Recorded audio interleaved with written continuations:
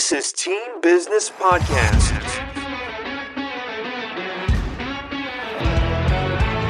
Team Business uncovers the everyday entrepreneur's why, how, and the road to now. Join us to learn how game-changing founders act on their vision and build a team for success. And now, your host, Mike Fusco.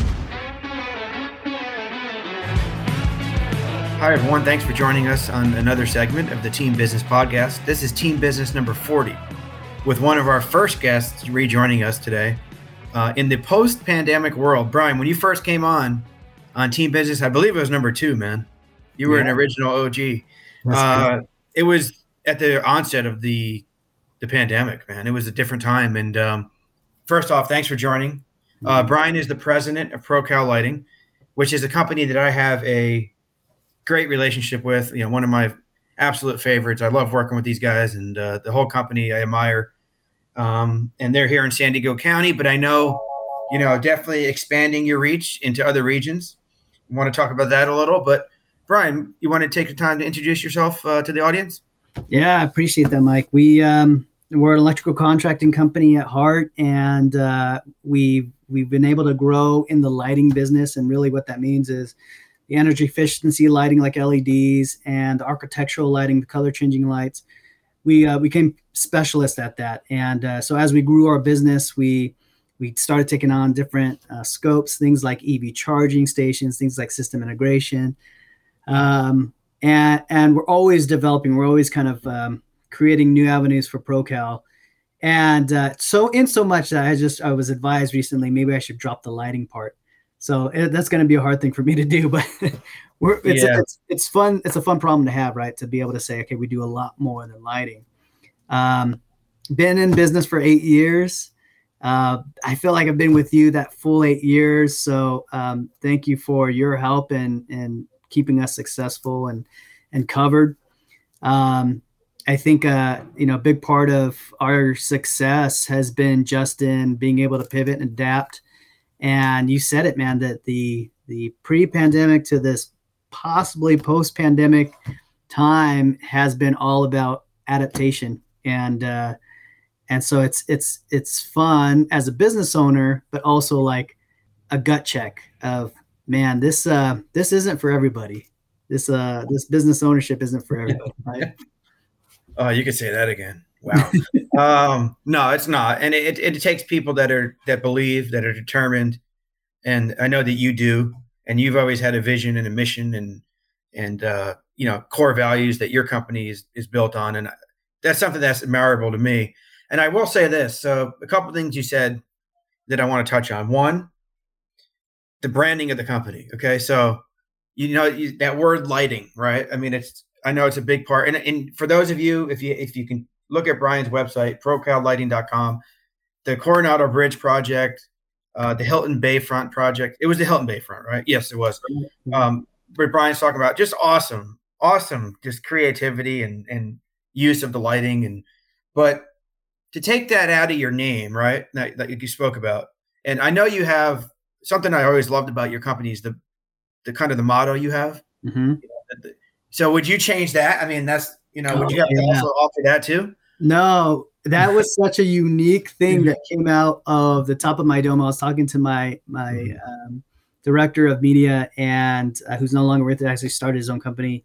But we were just talking and like, hey, we have to come up with a really cool slogan on this, something that people remember.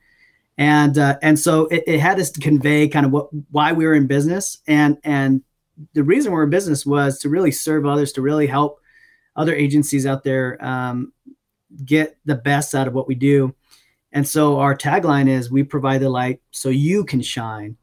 And the way we love that is that we're the know, we're the specialist, but the end result's going to be you're going to benefit, right? You're going to be the one who gets to really enjoy this installation. And so we get all sorts of compliments on it. And so I think you're right on. It could be, we could drop the lighting. We'd just be ProCal contractors or whatever, but it's still going to be, we provide the light so you can shine. It has to be, man. It has to be. That's so cool, man. I mean, that's like one of the best I've ever heard.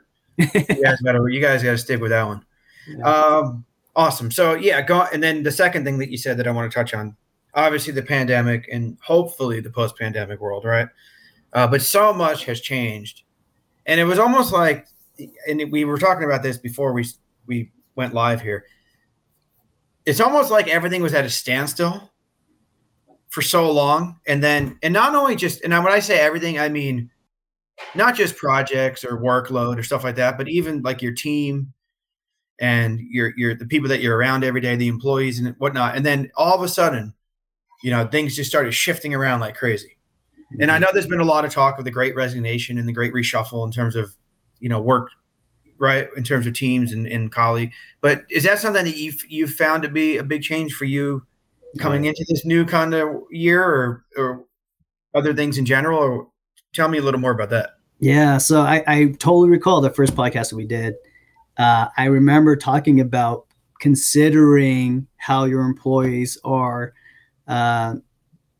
experiencing this pandemic through their own eyes. We're as business owners, we're looking at it as like, is this something we're going to have to reduce what the work we're doing? Does it mean that we're going to have to take on all these rules and we're going to have to cover insurance and on all this and put all these Post-it signs about wearing masks on our doors, right? But there was something that was kind of missed, I think, and started to catch up, that employees were suffering in a way different way at home. And not only did they have to change how their work habits were, maybe they started working at home, but their families were suffering, right? If they had kids going to school, they then, had to start teaching at home. And so I think there was all this realization that we're not just business owners with employees, but we're kind of holding a very delicate, cradle for our team members, and that could easily be upset depending on our decisions. So yeah, we've experienced a lot of turnover at that time, and some of it being the frustrations they have, some being the frustrations we have. But ultimately through that 2 years, we really captured some great talent, some people who really understood the values of the company. So we took the good with the bad. We lost some really great talent, but then we also brought on some really good talent. And it was a good lesson for me to understand, like, hey, this isn't just like hey, if there's a pandemic, this is how you treat your employees. It should happen all the time, right? It's just like you have to consider what's going on in their life and what's happening. And sometimes that's appreciated and sometimes that's not, but that shouldn't change your vision behind building a company that cares for their team members, right? So I think we've experienced all that. And you said the Great Resignation. I've joked around with a couple business owners before. I'd like to think that the Great Resignation is going to be followed by the Great Realization, which is at some point they're going to be able to look back and say, I shouldn't have made that jump to this larger company who was paying me more because I just feel like I'm a number and not somebody who cares. So, we're still in contact with some of the people who left. There might be opportunity. And you know what? This is kind of the market and labor where it's like you can't burn bridges. You have to be able to have the opportunity to bring some people back. And I think, if we go through another pandemic, we go through a recession, whatever it might be, it's just the next phase for business owners to realize, hey, it's not just about business. It's about people who are working for you and how can you help them and how can you give them support like they're giving you, right? Right. No, absolutely. It's definitely a two-way street. And I do remember you bringing that up in the first podcast, and it's true. It's we have to look at it from both sides. And as a business owner, it's not just a one-way street. It's not just you providing. It's also, it's not just them working for you. It's you providing and supporting. And someone said to me the other day, they said, man, and we have, maybe 20 or so people now, we're not anything huge, but they said, do you realize you probably feed about 70 people? You support or feed about 70 people because, you have the families, and obviously there's families that have multiple people that work, but that doesn't mean that you're still not helping to support that family. Right. And I was like, man, I never really thought about it like that, Yeah. Which is pretty cool. But just shuffling a little bit here, maybe from, the serious business talk to some some fun stuff. What's your favorite time of the day? Realistically, it's the end of the day. It's the end of my work day. I think that I've somewhat made it successful, and this changes. We have to change. We have to adapt. But for some period of time, I've been able to say, okay, it's 5:30. I'm leaving my office. My family kind of expects me to be home. That's a good time for me. That's like, okay, I put in a good, decent day of work, and now I get to go see my family. As I say that, we're entering into a season where it's like, it probably won't be like that. I'm probably going to be staying in the office a little bit longer now. I might have to travel more, but it all puts it in perspective. I think it's when you do, or you are able to return back to that time, it's like, man, this is what it's all about. It's about family. It's about being here. So that's usually my favorite part of the day. The other favorite part of the day is when I get a, employee who gets a win. We do contracts, right? So it's like we bid against all these other contractors, and in contracting, it's kind of like a letdown when you win, right? Because it's like you win on this low bid maybe, and you're just like, oh man, what did we miss? So you tend to like kind of have doubts, but also you're happy. So it's a weird mixed emotions. But when our team members kind of get these wins, whether it be like a customer sending email, be like, hey, man, I really enjoyed this project manager, really enjoyed working with this office admin, really enjoyed working with this coordinator, or hey, I just want to tell you thank you for this amazing project. Sometimes we follow up on some of our projects because they're big showcase projects. A lot of time we follow up with a video, and so we create this video and we try to release it on social media. And so it's cool to watch, because I'm usually not part of these projects, but it's cool to watch these clients kind of testify about how they really enjoyed working with us, right? And they're putting it on video, so it's like, okay, it's not just lip service, but it's really, that's kind of a cool win. Like, all right, man, we got a client, we got a fan. That's really what we have. We got a fan, and that's always the best part, right? and then hopefully it means more work for us, but there's a good feeling about that. The worst, the opposite, is when we don't get that. When we get like, you guys are not really performing, or you guys are not closing this project, or I don't think I'm going to hire you again. You can't leave work and leave that behind. That sticks with you, and that's what keeps us up at night. It's like, man, what can we do? How can I save this relationship? Yeah. So those are the moments where it's like, that's the worst part of the day. I do got to say though, do you feel like you always know where people stand, where your clients stand? Do you survey enough and kind of ask enough questions and ask for feedback enough that we're getting better at it? That's good to know, man. It's good to be able to ask and be able to get the feedback. I agree. We're getting better at it. I think we've had a couple of clients who've we assumed we did a great job.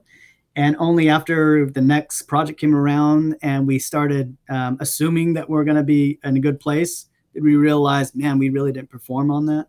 So it is good to capture it while you're there, while you're in the project, communicating. And, the recent ones that we did, we have, we probably surveyed maybe 13 of our clients. And the one thing that they had consistently communicated to us is that they think we're top, right? This is like kind of one of those ratings of like, they're the top at this. They all mentioned we're on the top of integrity and honesty. And that was a good feeling. Yeah, but absolutely. After that good info was like all the bad stuff of like, they're not really good at closing jobs, or they haven't been very communicative. They didn't really create these solutions. So it's like, okay, we seem to have the ability to come across really genuinely and communicate accurately, but maybe not enough. And maybe we need to step up more, so you take the good with the bad. Yeah. But I think it's one of those things that if you're not listening to your clients, there's no way you can get better, because you don't, you always assume you're thinking everything's going well. So it's good to get that information, but also it's kind of hard. Sometimes it's a punch to the gut. Yeah, it takes a lot of courage, man, to ask, because you're not always going to get great feedback. It's not always going to be good, and you have to, you have to prepare for that, right? And you have to kind of expect it. I think if you really, no one's perfect, right? No company's perfect. We could all get better in every single way, right? I mean, well, not in every single way, but in lots of ways. And I think that asking under the realization that, hey, it might not be great feedback every time is like, you're like, it's a hard thing to do, Yeah. but cool, man. Thanks for sharing that. Let me ask you this, like, what's the best piece of business advice you've ever received? I think I got two. The first one would be to really find out what your goal is, right? What's your end goal? And I think in general, like business people, like they kind of consider, oh, my end goal is to get to X revenue, or to build the company to this, or be able to sell, or be able to do this, which is all good business cases. But if you kind of brought that further out, it's like, well, why do you want to do those things? And usually it goes down to like, I just want to spend more time with my family, or I want to have no worry about bills, or I don't want to have, whatever. I don't want to be worried about losing my job. All those things, I think, really get to the root of why we're doing what we're doing. And so when somebody asked me, like, what's your really vision? They kind of pressed into me, no, that's not right. Like, really, what is it? And it came down to family. It helped me then to see like, hey, there's an opportunity for me to be with family while being in business and not having to get to the X revenue. There's a way for me to enjoy that now. And so you kind of have to build out your company to do that, to be able to obtain that goal. The second part of, I think, business advice that I think we all get this too. And I feel like there's been a lot more books about it, but just the importance of failure. The importance of failure is like key, that every time you do fail. And so when you start succeeding, people get stoked on you and say, man, you're really hitting it out of the park, right? You're really dominating in this market. And then you start putting this expectation on yourself. Like, okay, now I really got to do that because people are telling me that's who I am. So I got to do this. When failure comes, it then you feel like a fraud, but it's only through failure that you could actually become, dominant in your market. You could actually become a great company. And so it's like, that's just part of the process, right? And so you got to be able to take the lumps. You got to be able to see the opportunity within the failure. It's not always hard though. It is always hard. It's not always easy. I think it's one of those things that I just got to continue to remind myself, like, okay, this is a learning time. I got to learn, and I got to get better. I got to get better. Yeah, man. I love that. That's a good point. Mm-hmm. Great points all around. So back to your industry a little bit, and you touched on this a couple of times. Now I know that larger industry, you guys obviously is contracting and construction and that, but you guys have a niche, obviously, and you've worked well in that niche. What would you say? What do you think are the biggest challenges facing your industry in the years to come? Right now, it's material supply, right? It's lead times, it's inflation. All those things I think are affecting everybody. It's affecting the construction industry just as much. And then you got your labor market. So all those things I think are going to be a problem for us for the next couple of years, at least, maybe 3 or 4. But I think what we see in the industry collectively is that, hey, we have this.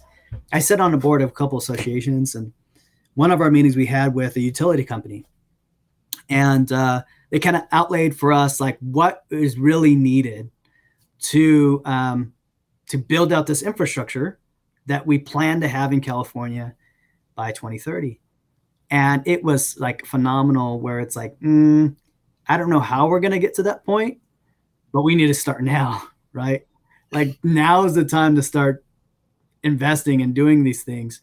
And so I think for the industry, for construction, we have a lot of opportunity out there. We have a lot of great opportunity, but I think it's going to come with its own problems, whether it be manufacturers, what's going on in the world, and the labor market, inflation, all those things I think we'll have to navigate through. But in general, there's no one who's not buying construction right now.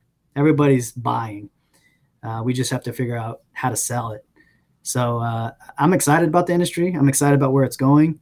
I always try to lead, try to figure out where it's at next. That's one of the keys to our success is like what's happening next in this industry.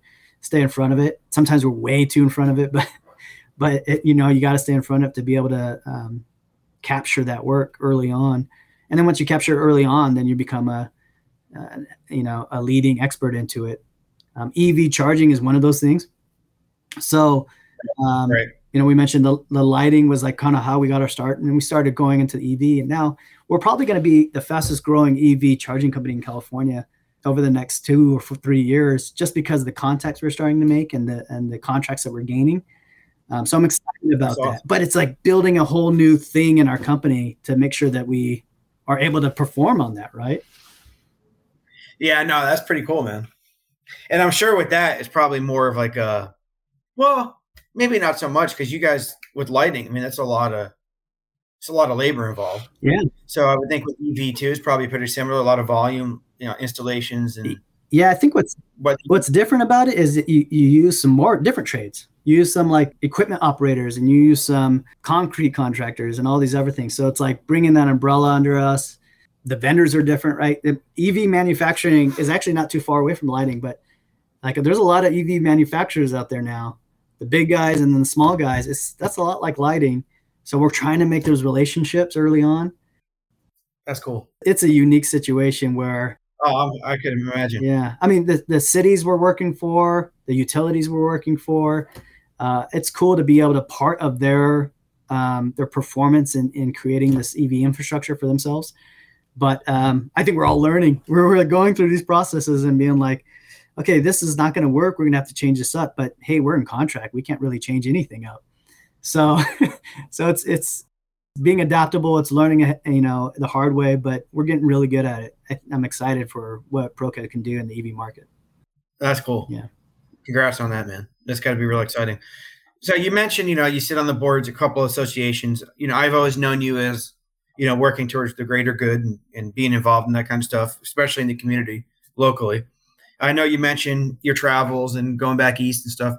Do you want to tell the audience a little more about your involvement and what you like to do? Yeah, I'd love to, man. So I sit on the board of the National Electrical Contractors Association. Nationally, we represent all of the electrical contractors in the nation. And so when you're talking about electrical infrastructure, these are the members and the associations that really advocate and push for both clean energy, but then also appropriate energy and safe energy. So I get to dabble in that. I'm really a big advocate in DC for those measures. So I get to visit a lot of representatives. And because of that, it's fun. I get to, because I come every year, multiple times a year, it's like, oh, Brian, you're back. And what can we do for you? By the way, we all need to vote, but we all need to reach out to our representatives and like, hey, you need to know me because I got things to say. And they're normally ready to listen. They need to listen to their constituents. In the same regard, I'm on the board for the National Small Business Association, which is the longest running small business advocacy group in the nation. And we are made up of different industries out of different states. And so what's great about that is you really get to understand kind of how everybody else is experiencing the economy, the pandemic, or whatever it might be. And then the same thing, how can we advocate to help small business? So the National Small Business was a big part of that relief bill and making sure they kind of had it right and released it. And we got it immediately through the SBA. So I was proud of that. Yeah, it's pretty awesome. It is cool. I sit locally on the Oceanside Museum of Art board. So this is a local museum in Oceanside that curates art. And it's one of those things that is community based. So I really want to, make sure that we have art as a part of our culture. And just got invited recently to be on the board of a financial institution that's East Coast, that's looking to help small businesses and in the diverse areas and get them loans they need. So excited for advocating for small business on that sense. I think financially, that's always the thing that all of us businesses, like, we can always talk about hurdles, but it's always be like, I just need more money. So I know, right? That's going to be like a good discussion with the other board members there to really talk about what that industry looks like and how we can help small business. That's really cool, man. And for those listening, Brian, he's active on LinkedIn, and I'm sure he would welcome your connections. I'll go ahead and post a link. Yeah. When we release this podcast episode, and I love what you do, and I like to see, when you're traveling and what you're involved in, man. That's pretty cool. Yeah, it's fun. That's really fun. Hey, man. So before we leave off, of course, the last question is always the most fun because team business, we like to talk about sports. Yeah. Because it all comes back to sports, right? Who's going to win it, man? Who's going to win the NBA final? Dude, California, you got to root for Golden State. But what's good is it's really good. I mean, I love the Celtics against Golden State. I think that's a really good matchup. But I think I gotta root for my California team, man. I gotta root for the California team. Yeah, I was gonna say, man, that was pretty cool, huh? What the Rams pulled off, especially with you having being able to see it kind of firsthand this season. First season, they brought back fans right to the stadium. Yep. And they took it all the way to the championship, man, and won the Super Bowl. So it's fun. We got to experience some cool things. I sold my tickets to the Super Bowl, which was cool with me because my brother was a big fan. So he took him and he took his wife and they had a good celebration. I'm a fan of the Chargers as well, probably a little bit bigger fan of the Chargers. So I'm going to wait for them to get to the Super Bowl. It might happen this year. They got a great team. You think? Yeah. Well, that division's tough, so we'll see. But yeah, Herbert, I mean, that guy's good. He's a great star quarterback, and I'm glad we have him. What a great pick. I think building a team around him is what we're doing right now, and it looks really good. It looks really good. But like I said, we got a tough division, so we'll see what happens. But yeah, it was very exciting. I got to go to the parade and the Super Bowl parade and got to do the groundbreaking for the Chargers recently in their new facility. So, as much as I work hard, I also like, my teams are my teams. I like to enjoy them. This is the only season. So I dragged my kids to last season, a bunch of games. And I got them excited about this. We're almost here. August is just around the corner. And they're like, Dad, really? We got to go again? So I might have to find some. Yeah, I was asking Chris. I was like, wow, Brian, did he make the trip up there on the week every weekend almost? Yeah, from San Diego to I'll give you a lot of credit, man. That's not an easy drive. Although you being in the North County, probably a little easier than coming from South County. But Sundays are bad traffic days, man. They're actually pretty good. So if it's a Thursday night game, though, good night. I'm out. It's crazy, right? Yeah. The traffic. Yeah, it's a real bad. But I enjoy I heard they did an awesome redevelopment of Inglewood around the state. I haven't seen it yet. Yeah, the stadium. Yeah, pretty cool. One of the things we have an NDA, I think, but we are helping build the next arena down there, so we're excited about that. There's so much cool. The Olympics is coming up. That's my end goal is to do some work for the Olympics in 2028, and that's going to be all over LA. So. Yeah. I gotta find opportunity to get there. It is a hard drive, but there's just a lot of business. So I'm excited for what we can do there. That's so cool, man. Well, Brian, thank you so much again. I know, being as busy as you are, taking time with me is, I'm thankful and very thankful for the relationship we have. And you mentioned earlier, you thanked about, our supporting you guys, but thank you for allowing us to be of service. We really enjoy it. So, everybody at the company at ProCal is awesome to work with. We have fun with it. So thanks, man. Yeah. Same to you and then the team at Fusco Orsini, man. I really do enjoy working with you guys. And anybody listening to the podcast, if you don't have somebody you trust for insurances, you need to go with Mike. He's the best. He's the best out there. No, I appreciate it, Brian. Thanks so much, man. And it was good catching up, of course. And for the audience, remember, if you'd like to me to introduce you or connect you to Brian, you can reach out to me directly.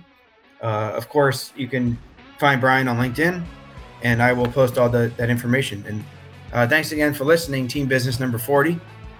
Always fun with Brian, and we'll talk to everybody soon. Take care.